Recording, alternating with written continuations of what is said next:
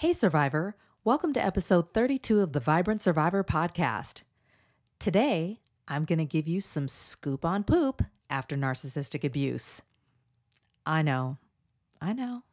TMI. But narcissistic and toxic relationships can give you a headache, a gas pocket, and a funny tummy. So I've put together 7 C's you can do to improve your poo. So if you're ready to get gut level honest about healing, grab your notebook and pen and let's dive in. Hey, Survivor. Welcome to the Vibrant Survivor podcast. Do you want to disconnect from a narcissistic or toxic situation and heal? Are you Googling how to identify a narcissist, narcissistic abuse, and boundaries? Are you feeling stressed and lonely while trying to avoid being sucked back in and lied to again? Hey, I'm Leslie. As a busy wife and mom, I fell for the lies and manipulations of narcissists. I wasted my time, talents, and money on users who kept moving the goalposts. I wanted real relationships and business opportunities and to enjoy life with my family. Instead, I struggled with anxiety, panic attacks, and insomnia, and I couldn't trust my body or anybody until I took a holistic approach to healing. In this podcast, you'll find tips for healthy living, trauma healing, and boundaries so that you'll have the freedom, confidence, and inner peace to respond, not react, after narcissistic abuse. Take a deep breath in, let it out slowly, and just relax. This time's for you. Have you signed up to become a Vibrant Survivor Insider? Want exclusive content, holistically healing tips, news, and updates delivered to your inbox? Click the link in the show notes to join. I remember when my dad was harassing me for money after my mom filed for a separation and a restraining order, put him out of their home, and cut him off.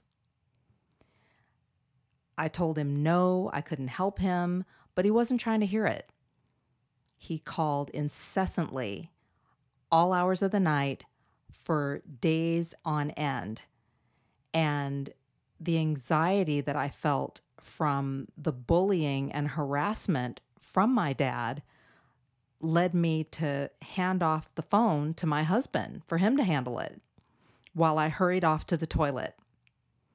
And as I heard my husband laying down the law, speaking truth, holding up the mirror, telling my dad no, the little girl in me that was so afraid of my dad came to the surface, and I was doubled over on the toilet for what seemed like an eternity, just freaking out and rocking back and forth.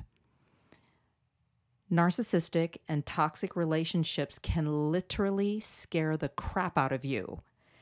No one should have to go through this abuse, or any abuse for that matter. Here are my 7 C's to healthier regular poop after narcissistic abuse. Number 1, cut off the source of stress.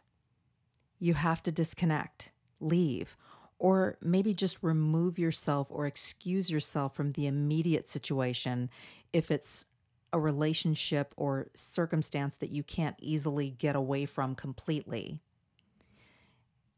Otherwise, narcissistic and toxic relationship dynamics will have you hypervigilant, in fight, flight, or freeze mode, which could lead to you being either constipated or having a case of the runs. Number 2, check the toilet bowl and the bathroom. The Rome Foundation's Bristol Stool Form Scale literally depicts the different types of poop, and there's 7 types, and they range from little nut-shaped hard lumps to liquidy, watery, with no solid pieces on the other end at type number 7. And ideally, you want to avoid the extremes. You want to avoid extreme constipation, but you also want to avoid diarrhea. Like a lot of things in life, avoid all extremes. In addition to that, you want to make note of the smell, the consistency, and the color in general when you go to the bathroom. Number 3, chart your habits. How many BMs a day are you having? What time are you having them? How much time are you spending on the toilet? Are you straining? Just saying. Number 4, consume, specifically fiber, water from real foods. So you want to avoid packaged, processed foods that have nothing to offer you in the form of water or fiber for better poop. Number 5, calm yourself. When did you last have some body work done? When was the last time you meditated? Do you watch what you watch when you sit down to turn on the TV or go to the movies? These are things that can affect your system. Number 6, consistent exercise. Now, what's the best exercise for you? The one or the ones that you will do consistently. And all you need is, say, 20 minutes a day, minimum. Go have fun. Get outside. Go play. You will have better poop. Number 7, consult your doctor or a specialist. If you're noticing odd colors, funny smell, or you haven't gone to the bathroom in a while, or you're going too much, or you're experiencing some other symptoms that are concerning, it may be time to have a colonoscopy, depending on how old you are or what kind of condition you're in. Some kind of screening may be in order. Let's review my 7 C's to healthier regular poop after narcissistic abuse. Number 1, cut off the source of stress. Number 2, check the toilet bowl and the bathroom. Number 3, chart your habits. Number 4, watch what you consume. Number 5, calm yourself. Number 6, consistent exercise. And number 7, consult your doctor or specialist.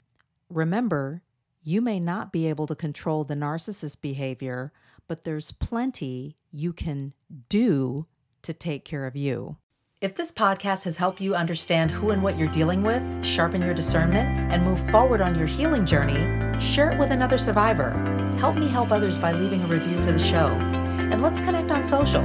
Take a screenshot, share it in your IG stories, find and tag me at The Vibrant Survivor, and I'll share your post too. I look forward to connecting with you on IG and seeing you back here. You're not alone and you're not crazy. Know who you're dealing with, know who you are. Take care, and I'll meet you back here next week. Bye-bye.